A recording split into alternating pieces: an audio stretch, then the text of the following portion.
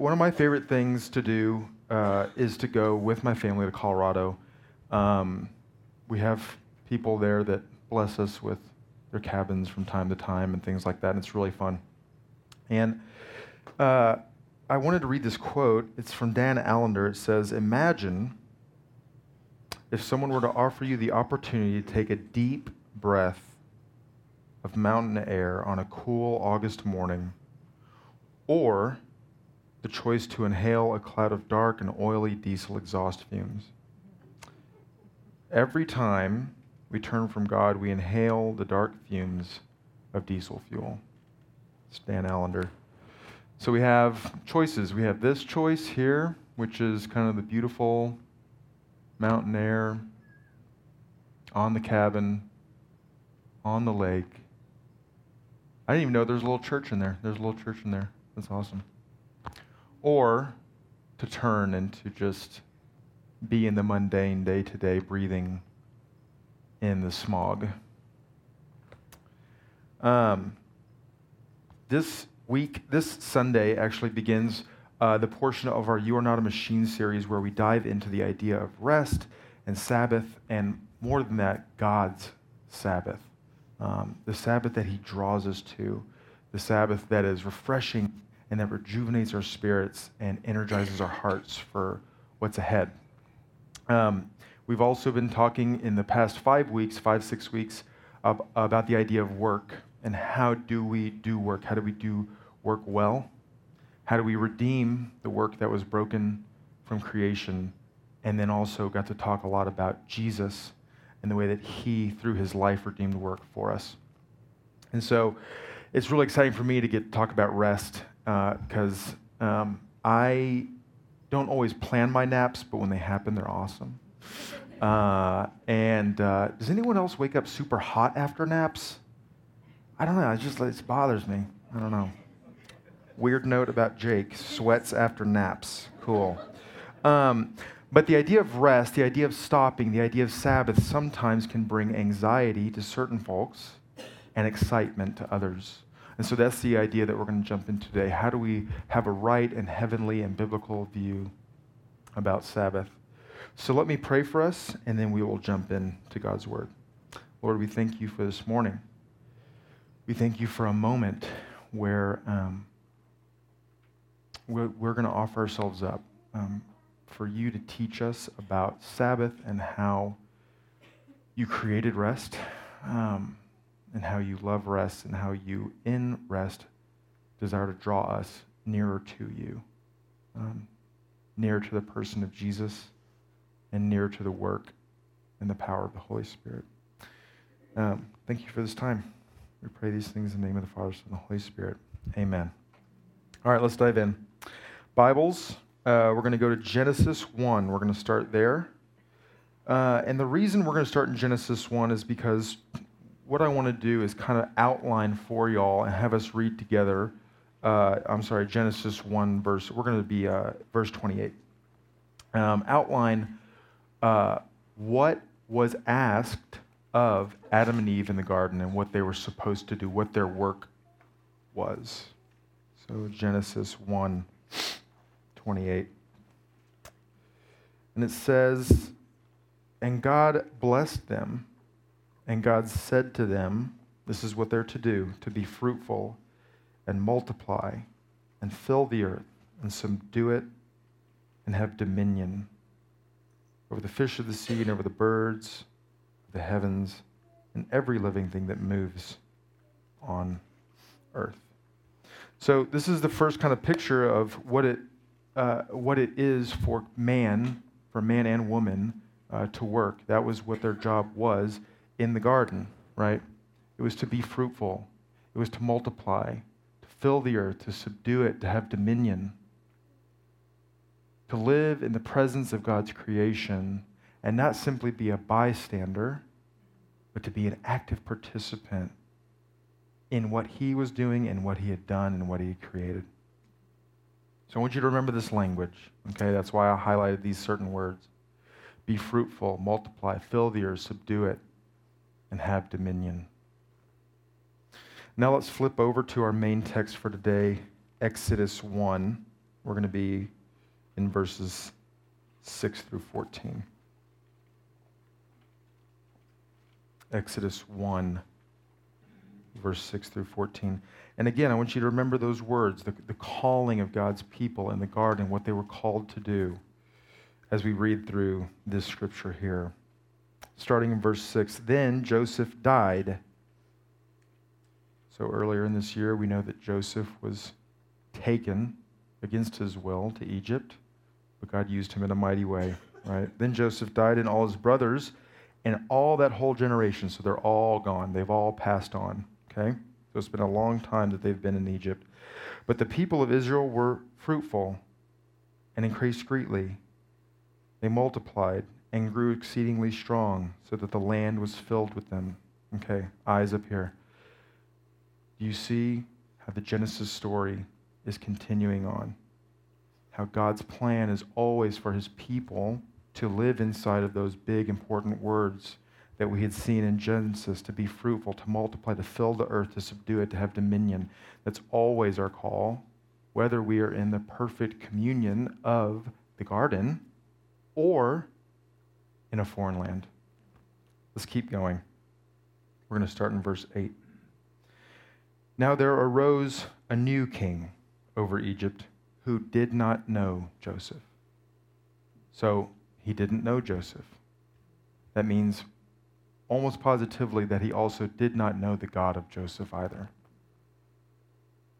And he said to his people, behold, the people of Israel are too many and too mighty for us. Come, let us deal shrewdly with them, lest they multiply. And if war breaks out, they join our enemies and fight against us and escape from the land. Therefore, they set taskmasters over them to afflict them with heavy burdens.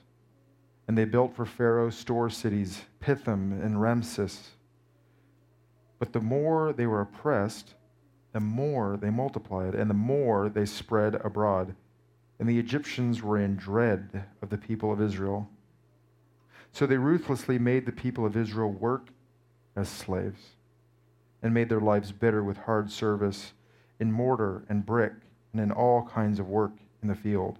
In all their work, they ruthlessly made them work as slaves. So in Genesis, we have this image of what is in reality the perfection of work, the perfection of the human form interacting with, quote unquote, labor, with God, not against him. And then we have just one book later, the image of God's people after the fall being in a place under a king that is not their own, being under the whip and the shackle of taskmasters, and having been made slaves. Last week, Drew mentioned just real briefly, he's like, I don't really ever mention the title of my sermons. And that rang true. I was like, I've never actually said what the title of my sermon was in the week that I preached it. But this week's message is Pharaoh in your bones. Pharaoh in your bones. In the mid to late 1800s, there was a popular saying that came about and said, you may have Jesus in your heart, but you still have your grandfather in your bones. And that was the reality that, yes, I am heart and spirit and mind a changed person, but it does not negate the fact that I came from broken people, right? And so we as believers coming from a people of God also have this lineage of brokenness, this lineage of toil, this lineage of hard, backbreaking work that we feel is our identity, when in reality that is not the identity that God, the Holy Spirit, and Jesus Christ calls us to come into communion with.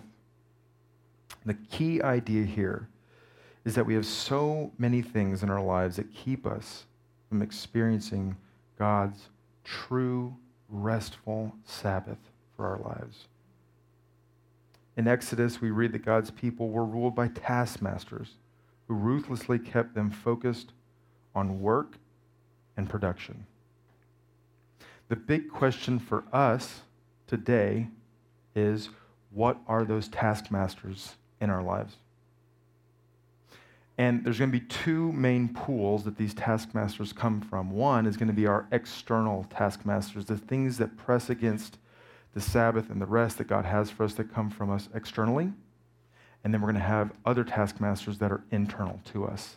The things that we believe about ourselves, the things that we've been told about ourselves, about our identity, about how we should feel about things, about our emotions, about what we should believe.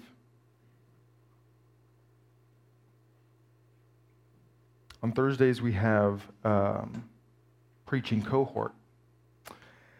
And it's a time once a week where the person who is tasked with preaching in the morning takes their sermon and gives it to some other folks, and they get basically 2 hours to critique and talk through what's going to be preached, and what about this idea? What do you think about that? Well, I think that should go there, but maybe we changed the idea, we massaged it a little bit. One of those things this Thursday was that I brought up the idea that capitalism is one of the key roots to us as Americans feeling like we have to produce and work.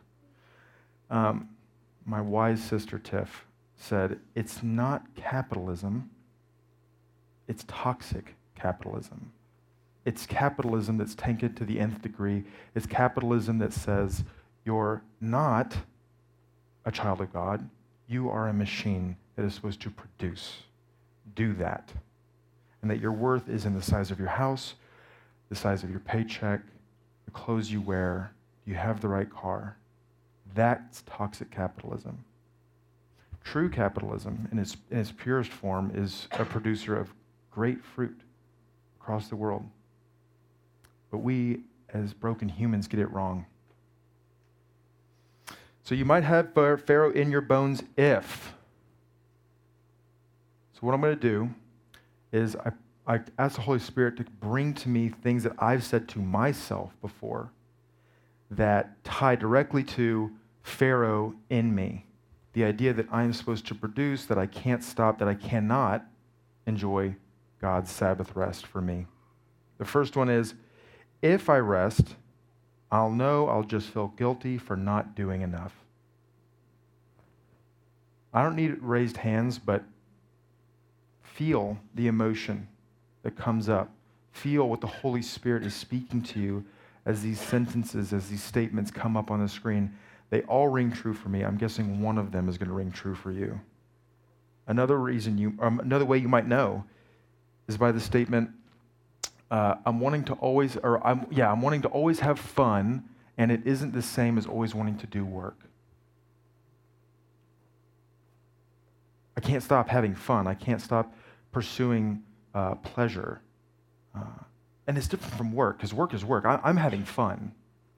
But the question with this statement for me is always, are you using fun as a way to keep yourself from thinking about the things that are really important, that God's really putting on your heart?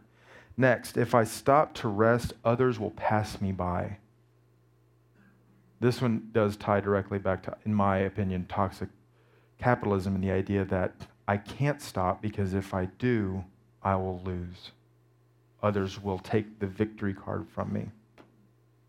Next, how will those around me be able to function without me if I stop? I'm the leader. If I'm not at the helm, this boat will run aground. Is that you? Lastly, and this kind of ties to one of the other ones, but if I rest, then I will be confronted with all of those things that I don't want to think about.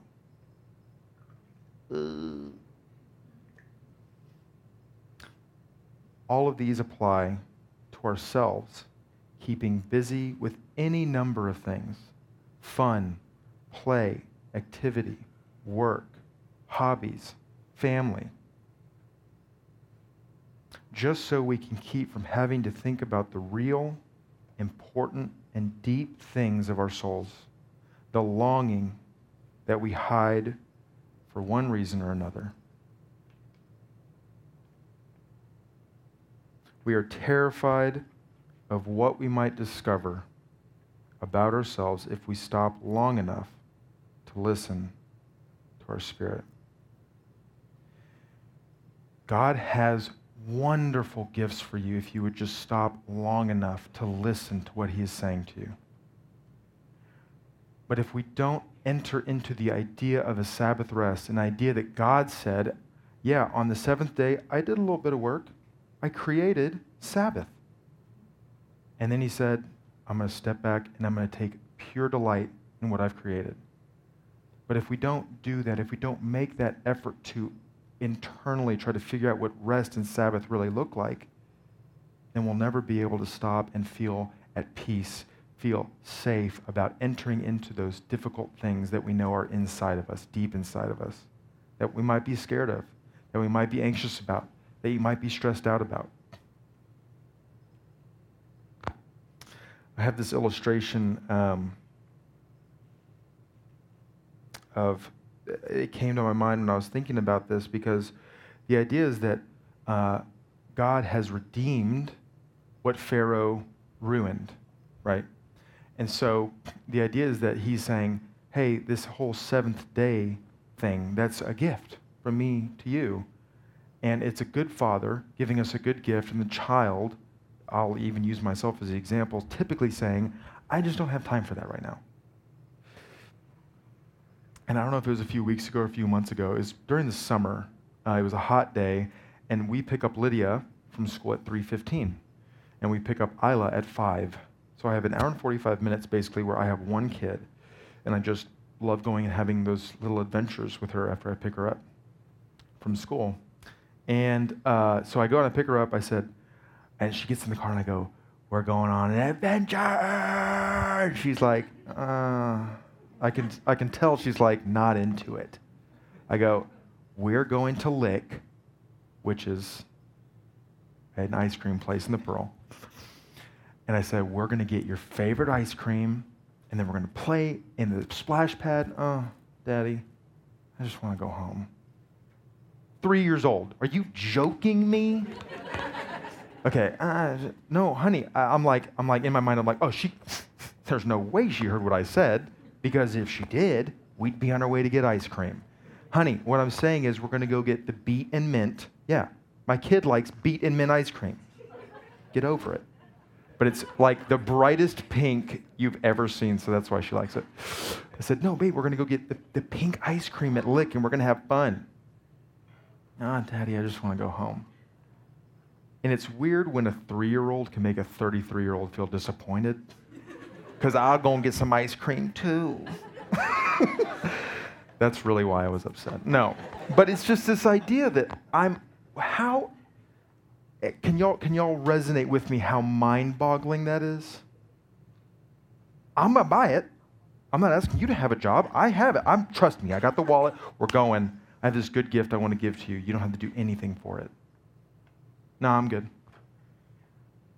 Hey, I'm your Heavenly Father, and all I want is for you to take a little time each week to start practicing being in my presence so that I can give you innumerable gifts. I'm set. Because I can use that time to answer these emails. The laundry won't do itself, God. That's real for us. I can't stop long enough to be with you because I have too much to do. C.S. Lewis, I purposely didn't make this a slide because I want to read it over y'all. And the crazy thing is that this quote has been mentioned, I don't know how many times since we've been here at Gathering Midtown from the pulpit. It's really great quote from Clive Staples Lewis, C.S. So what I want to do, the reason I'm not putting it on slide up on the screen is because I want you to close your eyes and just let me read it over you. It would seem that our Lord finds our desires not too strong, but too weak.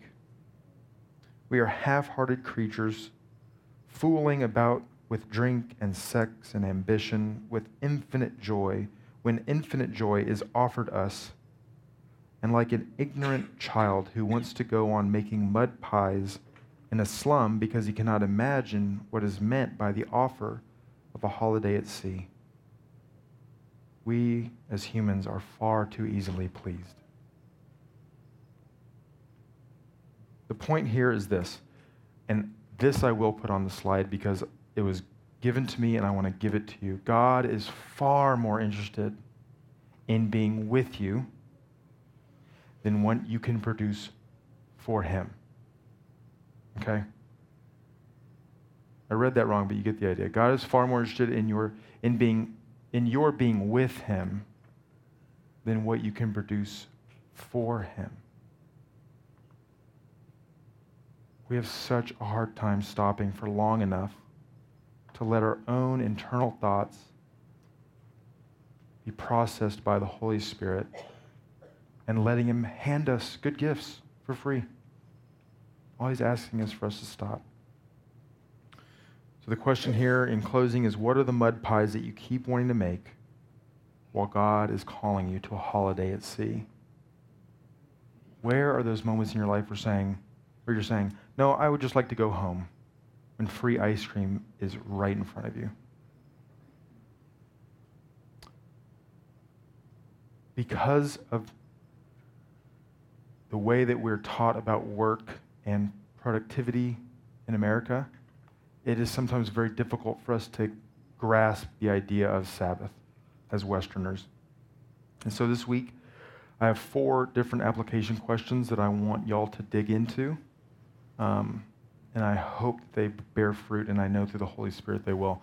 So the first one is, can you name and journal about one internal or external obstacle that keeps you from Sabbath rest? I debated on whether to put the word journal in there because I know that the connotation with journal is sitting down at a table with a pen and a journal and saying, "Dear journal." The idea here for me, this is how I use journals. They are treasure chests where I put my most precious thoughts into. So if you have anything pushing up against you and the idea of having a journal, writing in a journal, writing your thoughts down, just know that it is one of the most fruitful things you can do for your emotional and thought life and prayer life as well. So that's number 1. Number 2, once this week, schedule intentional time for Sabbath and trust God with that time and watch for how he shows up. So for some of y'all, that's going to look like, hey, this hour that I typically set aside for Bible study, use that hour just a little bit more intentionally with the idea that I am seeking the Sabbath rest of God in this time and listen for what he speaks to you. For others of y'all, that's going to mean for the very first time and maybe a very long time, setting aside 10, 15 minutes of your day, maybe at the end of the day, where you say, I don't know how to do this, but I know I trust God, and so I'm going to give you 15 minutes of my time. He is delighted in that. He will be happy with that. He'll meet you there, okay? Number 3, take time to become aware of what emotions pop up regarding rest and Sabbath and write them down. Because if we go back to some of those statements that we read earlier about you might have Pharaoh in your bones if I stop to rest, then others will pass me up. Because all these other people over here in the company are taking care of work between the hours of 5 and 9 p.m. Well, maybe God's not calling you to do that.